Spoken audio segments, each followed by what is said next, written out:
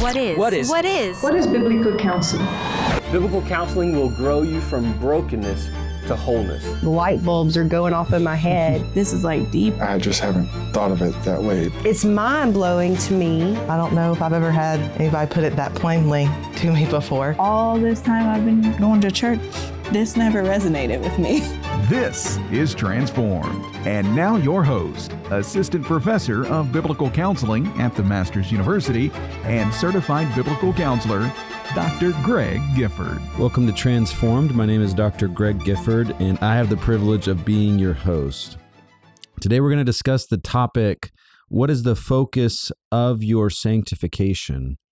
How do we change? Do we focus on the problems and the areas of growth that we need, or do we focus on something else? You see, last episode, I taught through 2 Corinthians 3. I'd like you to grab your Bible if you can. Open it back up to 2 Corinthians chapter 3. This is the passage of Scripture where we see that Paul uses an analogy like Moses, who had to cover his face when speaking with the people of Israel. He says that we now, as Christians, through the work of God's Spirit in our life, we have an unveiled face, that we can behold God. If you recall from last episode, that beholding God is integral to your change. So maybe we're stuck.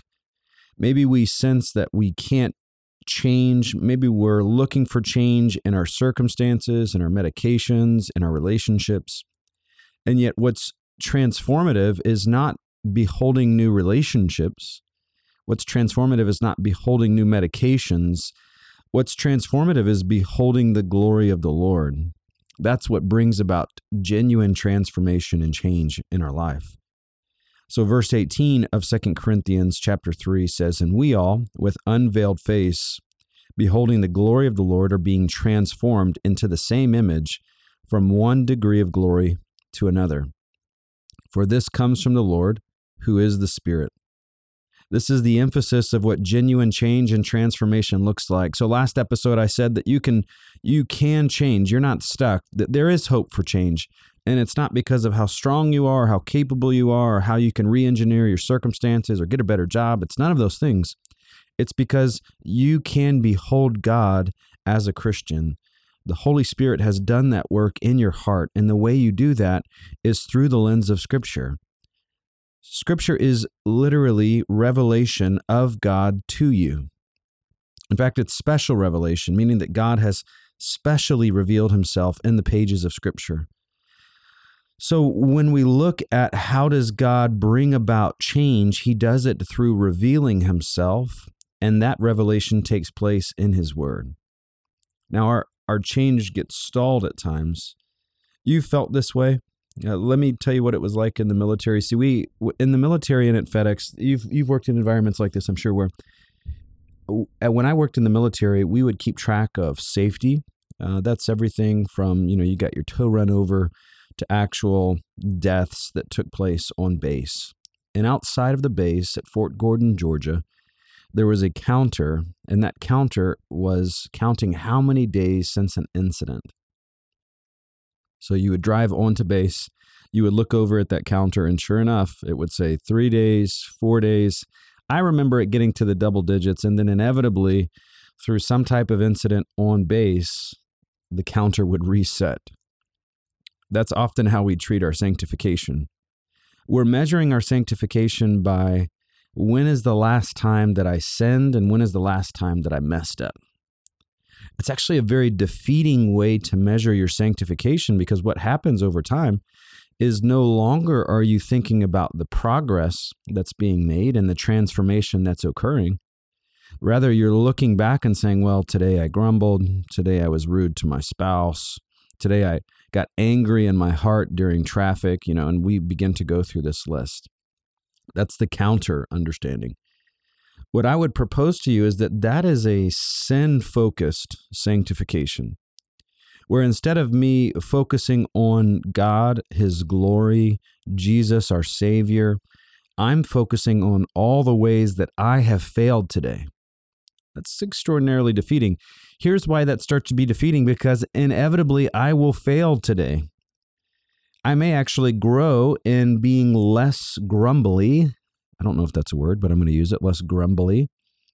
I may grow in being less angry, but yet inevitably there's some other aspect of my life that's being refined and I'm growing and I need to grow. So what takes place is I still fail that day. So instead of me looking to the image of God in Jesus Christ, I look to all the sins that I've committed that day. I want to show you another passage. Hopefully you're able to keep your Bible close to you during these episodes because I'd like to both teach you Scripture and familiarize you with the Scripture. But I'd like for you to go with me to Hebrews chapter 12. Hebrews 12 is at the end of Hebrews 11, naturally so, right? But it's in the context of the great cloud of witnesses from chapter 11. When you have a moment, go back and read chapter 11, really verse 5, 6, and following, and you're going to see the patriarchs of the faith and the way that they demonstrated faith in adverse circumstances. It's all about walking by faith. And verse 6 of chapter 11 says that those that come to God must believe that He is and that He's a rewarder of those that seek Him. And the author of Hebrews then enumerates all the examples of what that's looked like throughout redemptive history.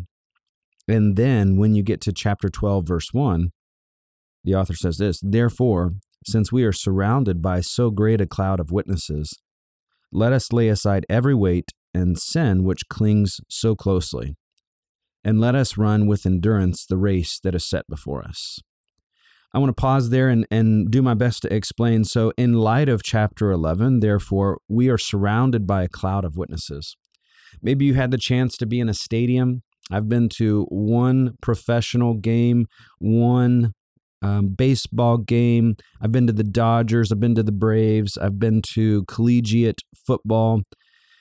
And when you enter into a stadium, it's designed in such a way that all of the seats are facing inward. They're looking at the field of play, whether it's the baseball diamond, whether it's the football field, whether it's a basketball court, whatever it is. That's the imagery that's being conjured up here, that we're surrounded by this cloud of witnesses from chapter 11, and that you and I, in the Christian walk, are running a race. That may not be something that brings you great excitement. You may not be a marathoner. I'm not a marathoner. But we do at least understand the imagery here, that we're surrounded by these witnesses, that these fans are in the stadium, and they're cheering us on, and we have a race that's set before us. It's interesting because that idea of a race is used to communicate what your Christian life is like. And James 1 verse 12 says that you will receive a crown if you persevere in this life. 2 Timothy chapter 4, Paul says that he has run the race, that it's done for him. He recognizes his race is coming to an end.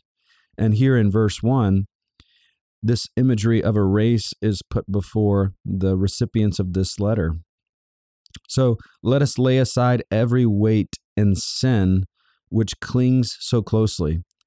I like to look at different translations of the Scripture as I'm studying, and one of the ways that this will be translated by the King James is a besetting sin, a sin that clings closely. Think of running with clothes that are wet. If you were running with clothes that are wet, they would stick to you. They would make it somewhat cumbersome. Not only would it begin to irritate you, but it would slow you down. This is the idea of being willing to rid yourself of sin that clings to you. But yet the author of Hebrews isn't saying, let us focus on the sin that clings to us so closely. No, rather, it's let's eradicate and get rid of any type of sin that would hinder this walk, hinder this race, hinder this run. So verse 1 is entirely about helping the context of chapter 11 come to life, where the author of Hebrews is saying, look, in your race, in your sanctification, as you're looking for progression in the faith, remember that you have this entire stadium of witnesses that have been faithful, and you can be faithful too. They are cheering you on, so to speak. So eradicate sin. Be willing to put it off. Don't run with those wet clothes on that cling so closely to you. They will slow you down and irritate you. Verse 2, what is the focus of your race? Looking to Jesus, the founder and perfecter of our faith, who for the joy that was set before him endured the cross, despising the shame, and is seated at the right hand of the throne of God. What is your focus in this race? It's not the wet clothes that are clinging so closely to you. It's Christ. Jesus is the focus of your sanctification. Jesus is the focus of your race. You know, there are even running strategies today that teach you that you need to focus on the goal. So you're not focusing on your feet, you're not focusing on the ground, that you're keeping your head up and you're looking to the finish line, or that you're looking to that next turn that will lead to the finish line. This is what the author of Hebrews is saying. Where is your focus? It's not on your sin, it's on your Savior. That Jesus is the founder and the perfecter of our faith. That Jesus endured the cross, despising the shame, and accomplished what God sent him to do, so now he is seated at the right hand of the throne of God. When we look to Jesus in our sanctification, it is no longer a sin-focused sanctification, but now a Savior-focused sanctification. Your sins are not worth staring at. You feel that way. I'm sure you do. Your sins are not worth staring at. Your Savior is worth staring at. He is the focus of your daily walk. We're going to take a short commercial break, and when we come back, I'm going to talk about how do you do that practically? How do you focus on your Savior and not your sin? The Association of Certified Biblical Counselors has certified thousands of biblical counselors that can walk alongside you if you are struggling with anxiety, depression, OCD, substance abuse, or something else. These certified biblical counselors can help you where you are, either face-to-face or virtually. And if you feel called to counsel others, ACBC can equip you to do so. So whether you're in need of counseling or would like to become a certified counselor, ACBC is there for you. Hello, this is Dr. Gifford. Would you please consider supporting our ministry financially so we can continue to bring you transformed? We would love to produce even more programs that show how the Bible can straighten out our crooked thinking and conform us more to the image of Christ. But we can't do that without you. Your financial support will allow us to continue creating Transformed to reveal how amazing grace is. If you're interested, you can do that at transformed.org.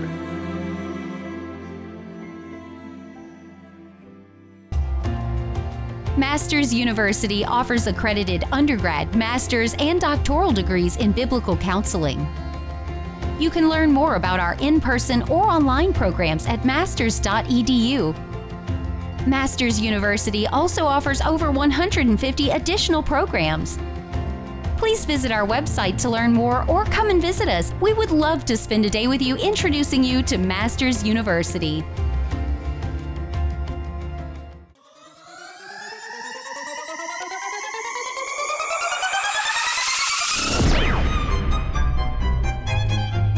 Welcome back to Transformed. The Bible would tell us that OCD is not a disorder. It is the fruit of wrong believing and wrong theology.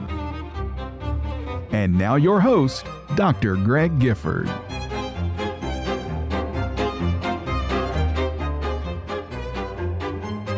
right, welcome back. Thanks for joining us again. Remember what I was just saying, that we at times focus on our sin instead of on our Savior. Remember, the call of 2 Corinthians chapter 3 is to behold the glory of your sin. No, that's not what it says, is it? Hopefully that made you go, what? Hey, Dr. Gifford, you're losing it. Yeah, that would not be accurate, because the call of 2 Corinthians 3:18 is to behold the glory of the Lord. And as you behold the glory of the Lord, that's what brings about transformation. And yet, at times, we focus on the lack of glory of our own sin and our shortcomings. Let me explain what I mean by this. If I'm struggling with anxiety, at times my day is focused on how anxious I really was that day. I begin to think things like, well, I trusted God in that one moment, but man, I was sure anxious the majority of the other times, just feeling overwhelmed and stressed. I wish I could be less anxious today. I get to the end of my day and I'm exhausted because I've been anxious all day. Well, instead of me focusing on the supremacy and the glory of Jesus, Hebrews 12 verse 2, who is the founder and the perfecter of my faith, today I just thought about my anxiety. Maybe this works similar for you as it has for others. You see, I find in counseling that if I say don't do it, put it off, that's not helpful. Because many of us know that we shouldn't be anxious, but by simply saying don't be anxious, it doesn't make us less anxious. I'm still anxious. I can't figure out what to do with my anxiety. There's no positive means of escape from this. There's nothing to put on in that way. You see, when we focus on our sin, oftentimes we stunt the growth that God is wanting to take place in our life, because no longer is it about conformity to the image of God. It's now about when is the last time that you sinned. That's a very different thing. To ask when is the last time I sinned is very different from me saying, did I grow to be more like Jesus today? You see, the nuance here is that I could focus on the counter, the days that I've had safe work environment, the days that I've had safe work environment. At FedEx, we would even get bonuses based off of safety. Inevitably, you've worked in an environment like this. Now, I'm not debunking safety. You have to hear me. I'm all about some safety. I love me some safety, although I don't ride with a seatbelt as much as I should. But by and large, it's a safe environment for me. Yet the goal is not that we are avoiding sin. The goal is that we are becoming more like Jesus Christ. That's the difference. That's the nuance. You're listening to this podcast right now, and some of you have been so entangled by the sin that clings closely to you, Hebrews 12, verse 1, and you feel like you cannot change. Well, you got to stop staring at the sin and start staring at Jesus, who is the founder and the perfecter of your faith. What a change that brings now. It's not that my sin is unimportant. It's not that I treat it with any less severity. The reality is now that it's not about when the last time I sinned. It's about, am I being conformed to the image of Jesus Christ? That's what it's about. Now go back to 2 Corinthians chapter 3. 2 Corinthians 3, the first part says, behold the glory of the Lord. That's what brings transformation. When you behold the glory of the Lord, what takes place is that you're being transformed. What are you being transformed into? You're being transformed into that same image from one degree of glory to another.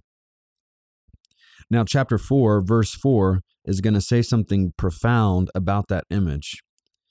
Just, 5 verses later, verse 4 of chapter 4 says, in their case, the God of this world has blinded the minds of the unbelievers to keep them from seeing the light of the gospel of the glory of Christ, who is the image of God.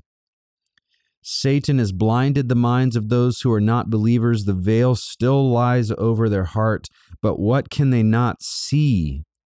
What can they not see? Well, they can see many things. They can see sunsets. They can see landscapes. They can see careers. They can see family. But what can they not see? They cannot see the glory of Christ. Christ isn't beautiful to those that are not followers of Christ. There's a missing link here. There is no capacity to view him as being glorious and better. But Christ is the image of God. So here's the point.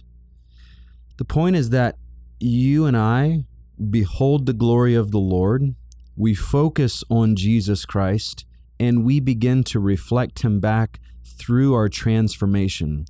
That you look more Christ-like whenever you are beholding the glory of the Lord. You reflect him back. So verse 18 says that you're being transformed into that same image. What image is it? It's the image of God. Jesus is that perfect image, chapter 4, verse 4. Who do you look like? You look more like Jesus. Our focus is not on our sin. Our focus is on Jesus. And when we focus on Jesus, then what takes place is we look more like him. It's the symbiotic relationship. Transformation occurs when you are willing to put off your sin and put on a focus of Christ and his superiority. I want to finish this episode by helping you tease out what that means practically. Let's start with your day. Let's start with how you're structuring your day. Most of us are running by a calendar to a certain degree, that we have obligations during our day. We have certain places we need to be. We have work. We have hobbies. We have social life. Whatever that looks like, we have our day oriented. Well, my day is going to be oriented around who is Jesus. I'm going to meditate on the attributes of Jesus Christ. How do I do that?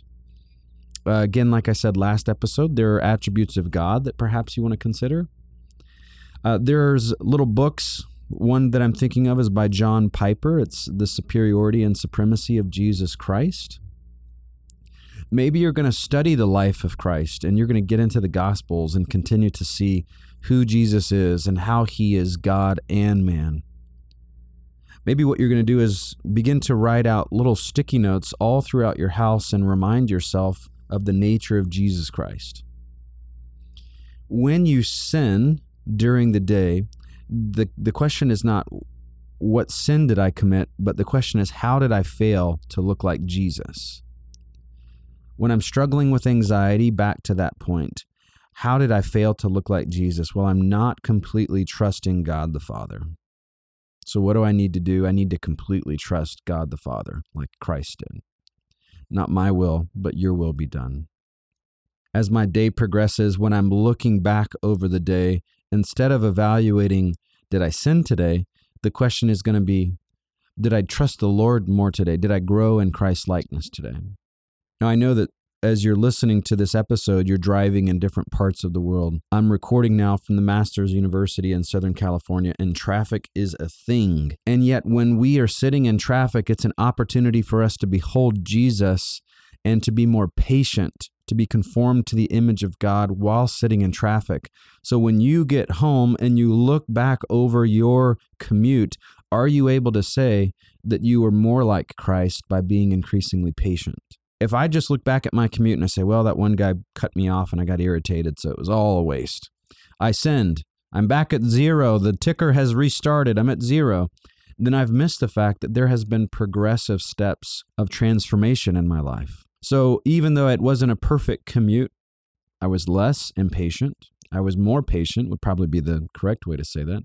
So now the way that I'm measuring my day as I look back is not, geez, did I sin today? It's, how did I grow to be more like Christ today? I'll find that at times in counseling, people will feel defeated because of the fact that they sinned that day and then give up and continue to sin more. Well, it's because that's the wrong rubric by which to evaluate the faithfulness of your day. It's not about did you mess up today? It's about are you incrementally being transformed into the same image? If you're just going to track did you or did you not sin, then the result is going to be that we're defeated and now we give up in the endurance of this race. So Hebrews 12 grounds us. How do I practically do this? I look to Jesus. He's the measure of what I should be doing. When I look back over my day, he's the measure of am I conforming to his image? Is he the standard by which I'm measuring myself against? Or is it how many times have I sinned today? A Savior-focused sanctification is going to fuel faithfulness for you. No longer are you going to be keeping track of, did I sin? But you'll be keeping track of, am I growing into the likeness of Christ? When we grow into the image of Christ, 2 Corinthians 3, then we are experiencing genuine transformation, true transformation, lasting transformation. You see, that's what we're longing for in the end. How do we change? Well, it's not our circumstances. It's not our environment. It's not our relationships. Those aren't the things that exclusively must change, that we need to change our focus. Our focus has to stay on Christ and not the sin that so easily entangles us. Thanks for joining us today. Let me pray for you before we're finished. Lord, thanks for the listeners. I pray that you would gird them up in your word, that they would have confidence that Jesus is alive. Jesus is sitting at the right hand of you, and that his accomplishment of redemption on our behalf fuels our faithfulness. Lord, many of us are stuck in sins that have beset us for some time. May you keep our eyes focused on your Son, Jesus, and not on our sin. Lord, we need help for this, as it is no small task. So we need your grace, we need your mercy, and we need your Spirit. And we ask for these in Christ's name. Amen. Scripture and Counseling blends theological wisdom and practical expertise, equipping you to counsel others and yourself biblically and powerfully. Get yours today at transformed.org.